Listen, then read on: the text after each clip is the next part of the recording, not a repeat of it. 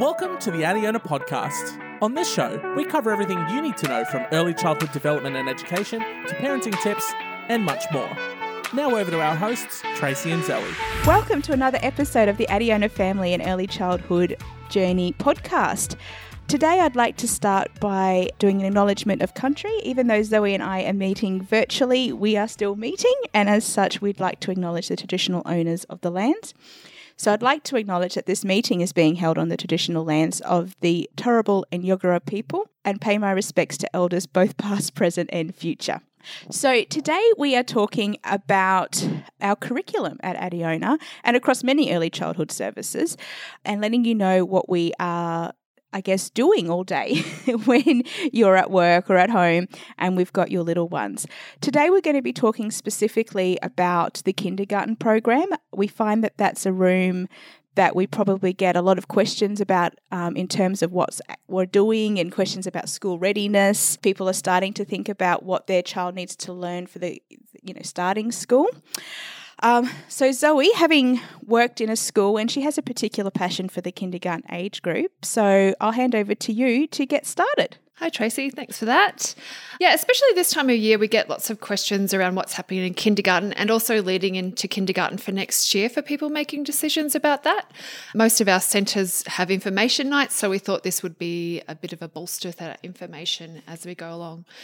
So I guess I thought I'd start by just talking about what kindergarten is and a little bit about my background as well and why I have a particular passion for it. As Tracy mentioned, I have worked as a kindergarten teacher for a number of years, and prior to that I worked for Education Queensland across various year levels, starting with way back in preschool through to prep and then through to all different age groups.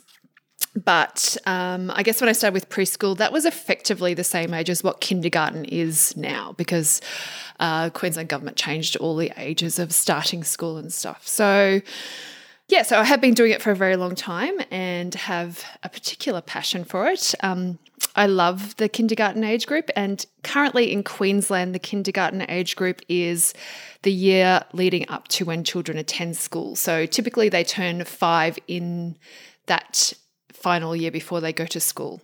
So I guess what happens in kindergarten, which is what is part of my love for kindergarten, is that by the time they get to that age, they have really developed who they are as a person. So their little identities are quite strong and they're ready to then fill their knowledge with the rest of the world. So they start to look external to themselves and try to figure that out, which is all very, very exciting. And so what we really want to do in kindergarten is encourage that excitement and interest of the rest of the world and also support that. So their social understanding really starts to develop in that age group. Like I said, they start to look at the rest of the world. They look at their peers, and we start to see a lot of that understanding of democracy come into their play and their life. So understandings of fairness, of respect for others, of sharing a space all really starts to take full flight in kindergarten. And our curriculum and the Queensland Kindergarten Guidelines are really based on that understanding. Tracy, I think you were going to talk a little bit about the Queensland Kindergarten Guidelines. Yeah, sure. So I've actually got here, so the Queensland Kindergarten Learning Guidelines is the curriculum set by the Department of Education in Queensland. Each state has something quite similar and it links with our early years learning framework, which is the curriculum that is used for our younger years. But Queensland has its own specific kindergarten one. And a lot of parents, I think, would assume that in that document there would be benchmarks for what prep teachers are looking for in terms of can they recognise colours, can they write their name, things like that, where it's actually completely the opposite. What they're looking for is learning dispositions and learning, and social competence, because they're going to need to have those things to be successful in school. So the teacher's job in prep, that's their job to teach them how to write their name and number recognition and colours. That's what school is for. What the kindergarten year is for is to build those dispositions. And I'll quickly just go through them. So the learning areas, there's 5 key learning areas that has been identified. There's identity, connectedness, well-being, active learning, and communication. And so identity, it's building a sense of security and trust. And that's sort of what our whole program is based on from birth, is building those attachments and understanding that children cannot thrive without having that basic relationship-based care where they trust and they feel safe where they are. Acting with independence and perseverance. So, it's about being able to do things not necessarily on their own, but being able to attempt things and give things a go and keep trying, and then knowing when to ask for help and when it's appropriate, and then us as educators guiding them, being able to give minimal help to then give them the confidence to keep going themselves. And building a confident self-identity. It's knowing who they are, what they want, and being, awareness of their own culture and their own strengths and achievements. Connectedness, it's building positive relationships. That's not just with educators, that's with their peers. It's really important. You need to be able to make friends. Showing respect for diversity and showing respect for environments. So that's all, we want them to be able to go into the school and not right on the walls, things like that. Yeah. They need to understand that it's a shared space.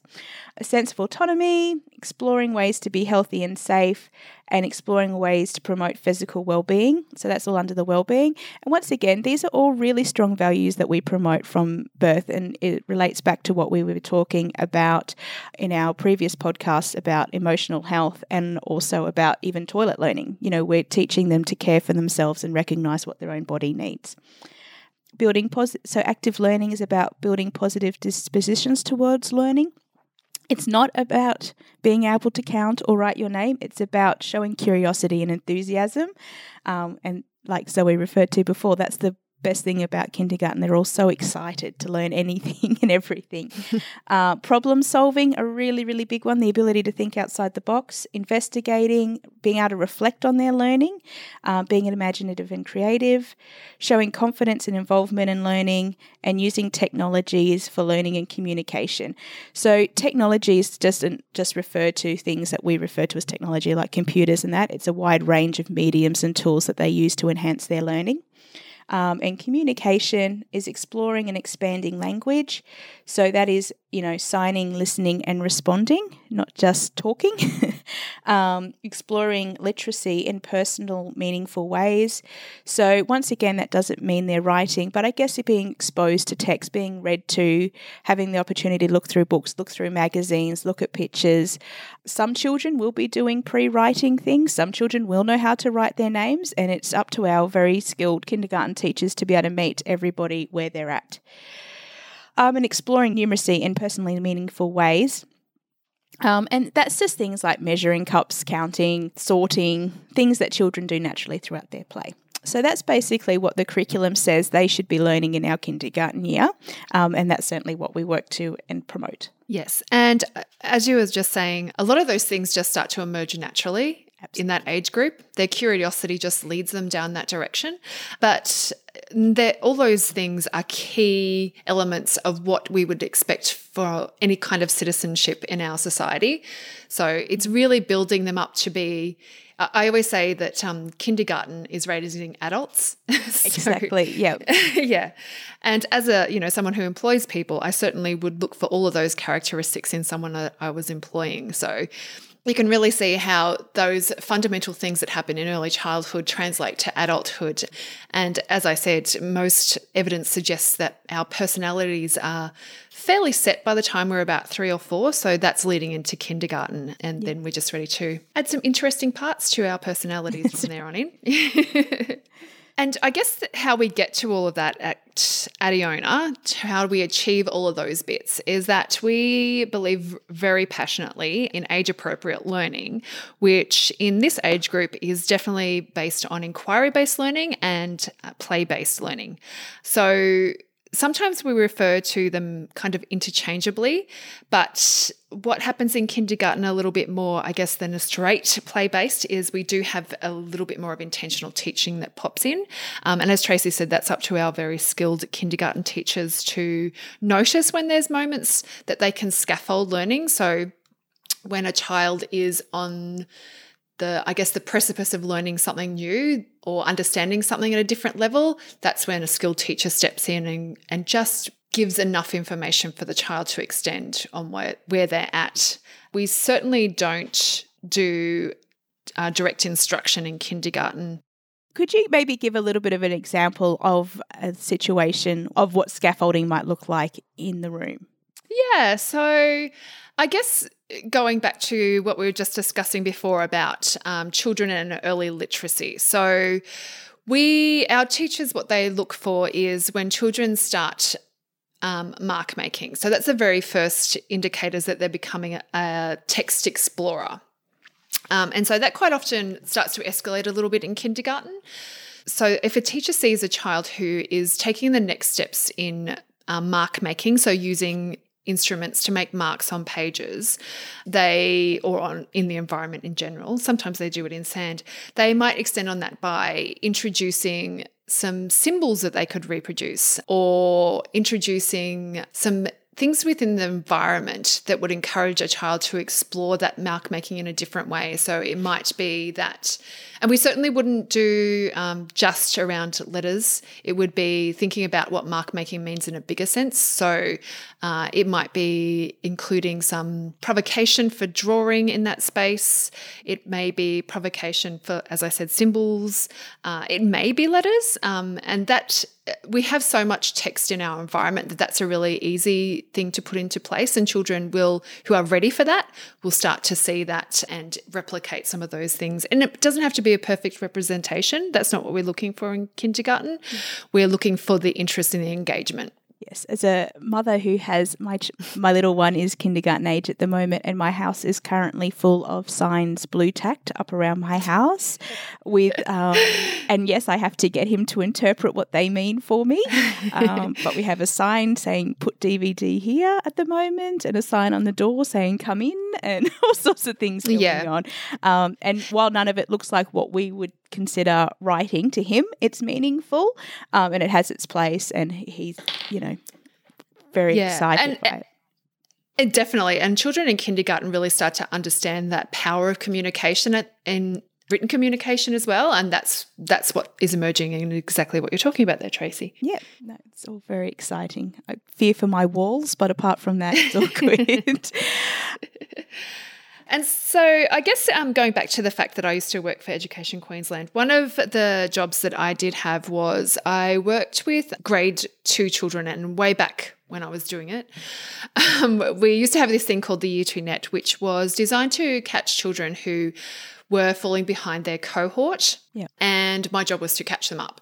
So after doing that for a couple of years, what I overwhelmingly found was it wasn't that the children were struggling to learn, it was that they were actually disengaged from learning. And so I always stress to families and to the ECTs that I work with, the early childhood teachers that I work with, that we want to avoid children disengaging from learning in kindergarten. We want to set them up with this really great learner identity that they are capable, competent and confident when they head into school. Mm-hmm. And so to do that, we do inquiry-based learning, as I mentioned before, which is a version of play-based learning. And inquiry-based learning is going off ideas of the children. Sometimes people will talk about interests of children, but if you actually look through the Queensland Kindergarten Guideline, it speaks more predominantly about ideas rather than interests. And I think that's because ideas are a bigger concept than interests. So inquiry-based learning is going off that. And a lot of our time is spent as teachers in that space is discovering what it is that the children's ideas are, which can be quite huge or quite small, but either are as important as each other. Yeah. And the beautiful thing about that concept too is that it really empowers children because they are the expert. Mm-hmm. They know their ideas. They know what they're trying to achieve. It's not somebody saying you have to do it like this or you have to learn like this or this is the way we do it. they're either coming in, if it is an interest, generally as an expert. There's children out there that will know more about dinosaurs than I would ever hope to know, and they are the experts and they teach me. Or coming in with an idea, I want to make a waterfall in the playground. Mm-hmm. Well, how are we going to do that? So they're the expert and they're leading it. And that's such an empowering, and it teaches them, I can problem solve. I can think this way. You explore a whole range of different dispositions in trying to solve that one problem. Yeah. And within that, we can really encourage that divergent thinking as well, which, all the research shows that that's the way of the future for the children of today to be the workers of tomorrow, as people say. They really do need to have those divergent thinking skills, because we don't actually know what careers are going to be available in 20 years' time. I mean, when my son was in preschool many, many years ago, he's now 25, and I could not have imagined that his job would be being an online gamer. Who knew that would be a thing?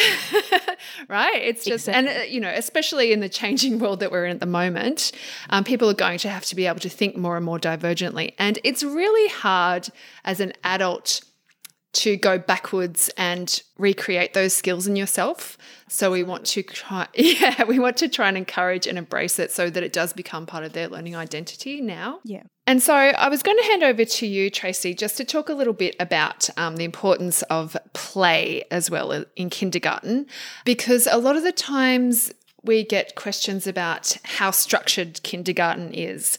And as much as we do want an element of structure, we prefer not to call it structure, but our ritual or our flow of the day. And then within that, the children are given opportunities to practice their skills in play. Absolutely. So, and we may yet do another whole podcast on play as a separate issue across all the ages. But I guess a really great resource when it comes to play is a gentleman, Peter Gray. He's from the US and he has multiple degrees in psychology and anthropology and development. And he has devoted a lot of his time and energy into looking at play and play-based learning. He has a book out called Free to Learn, where he advocates for more play-based or inquiry-based learning and is very negative, I guess, about the current school structures that we have in place in the westernised world. So anyway, his definition of play, and I guess this is maybe where some programs out there will say that they're a play-based service or have a play-based curriculum. But when you look at what they're doing, it's not really play. It's structured activities that may be presented in a more fun way. So when we look at what play is, play has to sort of meet the following 5 criteria. So it has to be self-chosen and self-directed. It's an activity in which the means are more valued than the ends. So the process is more important than the result. Play has a structure or rules which are not dictated by physical necessity but emanate from the minds of the players. Play is imaginative, non-literal, mentally removed in some way from real or serious life. And play involves an active, alert but non-stressed frame of mind. So when we're looking at those things, what we can see is that, play is self-chosen and self-directed. So if I get a bunch of children and say, let's come over here and let's play snakes and ladders, and they don't want to, but it's rotations and that's what we're going to do, then that's not, while it might be play because it's a game, it's and I'm using air quotes here, sorry,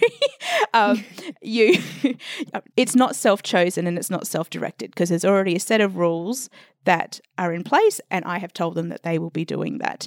Whereas when they come up with their own game and they devise their own rules, it's that system, the skills that are being developed in, and I won't go through it point by point, I'll save that for when we do the play podcast, but I guess when children come together to play, or even if they're playing on their own, there's a set of rules in that child's head that they have come up with. There's limits to their world, even though they may not be the same limits that exist in our actual physical world. And then in kindergarten, because they are playing more socially, there's things that have to be negotiated well, how come you can fly and I can't? Or what are we going to do about this? There's problems to be overcome. There's compromise. There's talking out issues. There's the understanding that, well, if we all can't agree that this game isn't going to work, so then what happens then?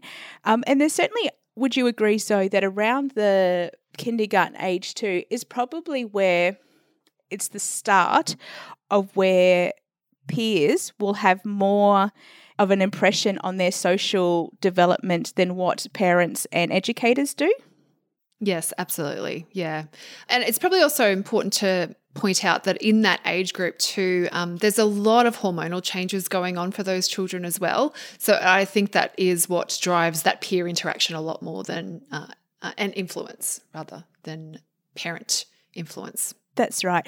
I think it's a lot more striking or a lot more impressionable for a child who, if they're going to continuously break the established rules of the game, that that the other children then go, well, if you can't follow the rules, we're not going to play with you, then an adult coming in and intervening and trying to. So obviously we would support and try and help those children work out those issues. But if it gets to the point that child has to learn that lesson that way, that if they don't compromise, will the result. And there'll be some children who will be happy to go, well, that's fine, I'm just going to play my game my way over here. And that's great. That's another great disposition for that child to have, and that's part of their personality. But for other children who want to be included, they learn the concept that they do have to compromise every now and again. Yeah. Lots of social justice. Lots of social justice, that's right. I guess probably the other thing that I'd like to touch on in regards to play is that it is established fact that children also go through different stages of schemas or development. By embracing inquiry-based learning, we can work with, a schema is an urge that a child has and a way of exploring the world. So, there are things like connecting, enveloping, positioning. So that's when you walk in and you find your child have, somehow wedged themselves underneath the couch. That's all about a positioning or an enveloping schema. It's an urge they have, and there's no quite any reason why, but they have to explore that. So if we can work with schemas in children's play, then that's going to be more beneficial. They're going to learn more. They're going to do all of those things that their brain needs to do to fully develop, as opposed to fighting against it in order to get them to sit down and write on a worksheet or play a game of Scrabble or whatever thinking that we're trying to achieve. If we can work with the schemas and the play that they're doing with that, then they're going to get so much more out of it long term. Yeah, absolutely. And I guess going back to Peter Gray and his wonderful thoughts, he does do a lot of information around evolutionary learning. Yes. And so the reality is that we have learnt for a very long time. Yeah. We've learnt to learn through play, and children are designed basically to be play agents and to learn that way. And another wonderful person who speaks a lot around the schooling system in particular, but it definitely relates to early childhood, is Sir Ken Robinson. And I guess when we talk about structured learning in younger years, we are seeing that whole idea of the school system coming down to the younger years. And the school system was put in place, during the Industrial Revolution, and it was designed to support the working system more than anything. And so schools are trying to change that as well. And I know that there are a lot of schools who are pushing more towards a play-based curriculum in their space as well, which is great. Back when I did work for Education Queensland, there was a pushback then for it as well. So hopefully it will have a bit of a revision in the upcoming years. Absolutely. I think that, an educational model that quite a few countries or has been proven to have a great outcome is the Scandinavian model. And I think that they don't start formal learning until the age of 7 or 8. So while they might be going to school and kindergarten programs before then, everything that's done there is a play-based program. And then they don't actually start sitting down at desks and writing and doing all of that sort of stuff, more formal schooling, until much later than what we do, because we have children that start prep that are 4, or in our programs that are 4, and it's a lot to ask of a child who is still developing some of that sense of being to then be taking on this academic load. Yeah, definitely. And just going back to that whole idea of the fact that at Adiona, our curriculum throughout every room, every age group is very based on that emotional capacity and building relationships with other people.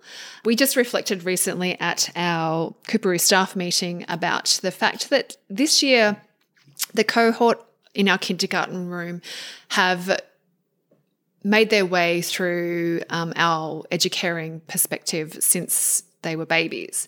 And this year, for the first time, we're really noticing that they are amazing play agents.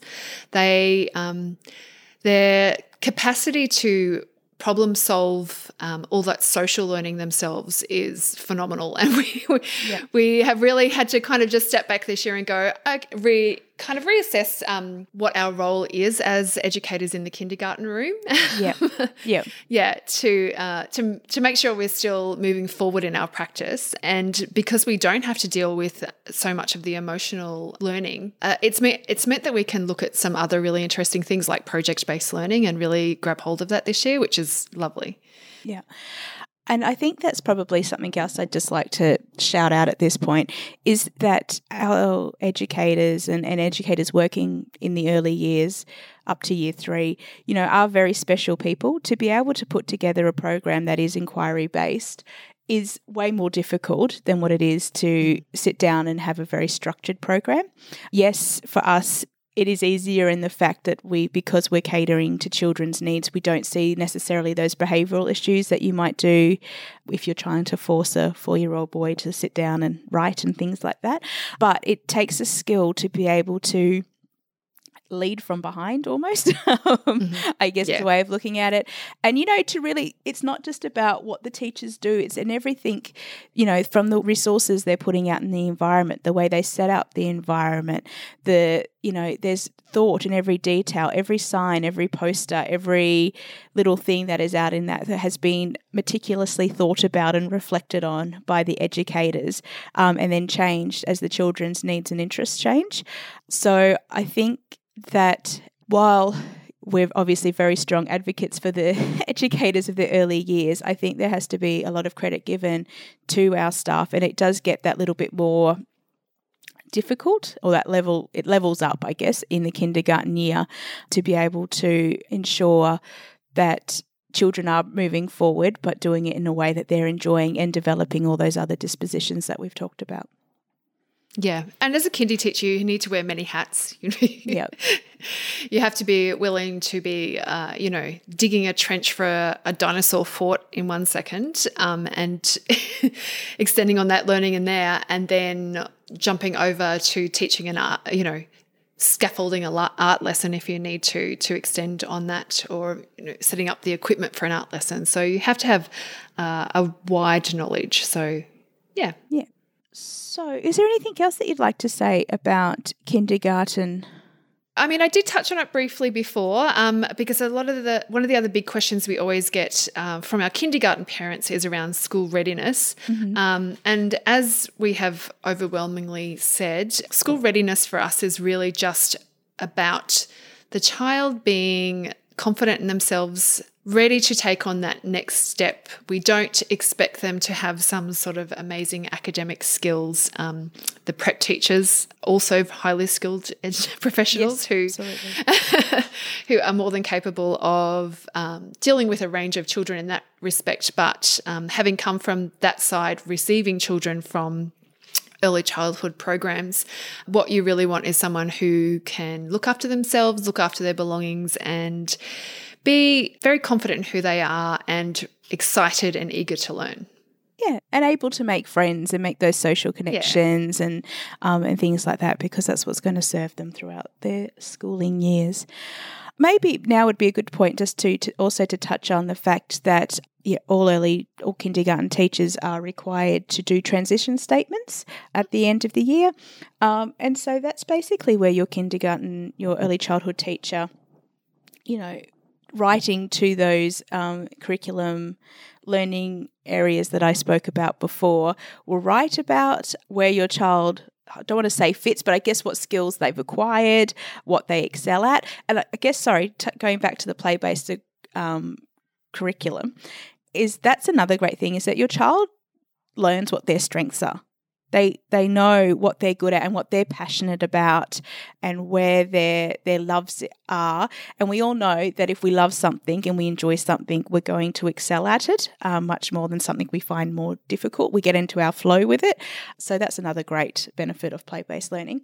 But and so all that information, child strengths, all of that goes into that transition statement, which is then given with your permission to the prep teacher for next year, so that they are starting with some knowledge about where your child is at with all of that too. So that's always done in consultation. You'll have an opportunity to comment on those statements as they get passed on as well. Fabulous. All right.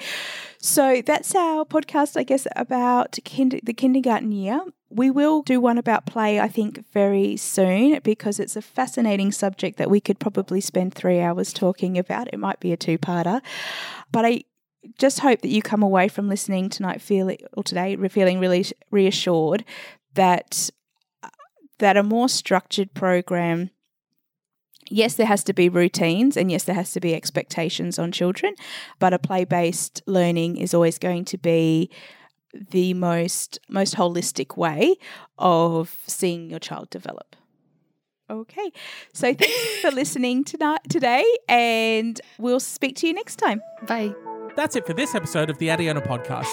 Be sure to subscribe for more fascinating insights into the early childhood development process, and don't forget to rate and review the show so we can continue to bring you the best content. See you on the next episode of the Adiona podcast.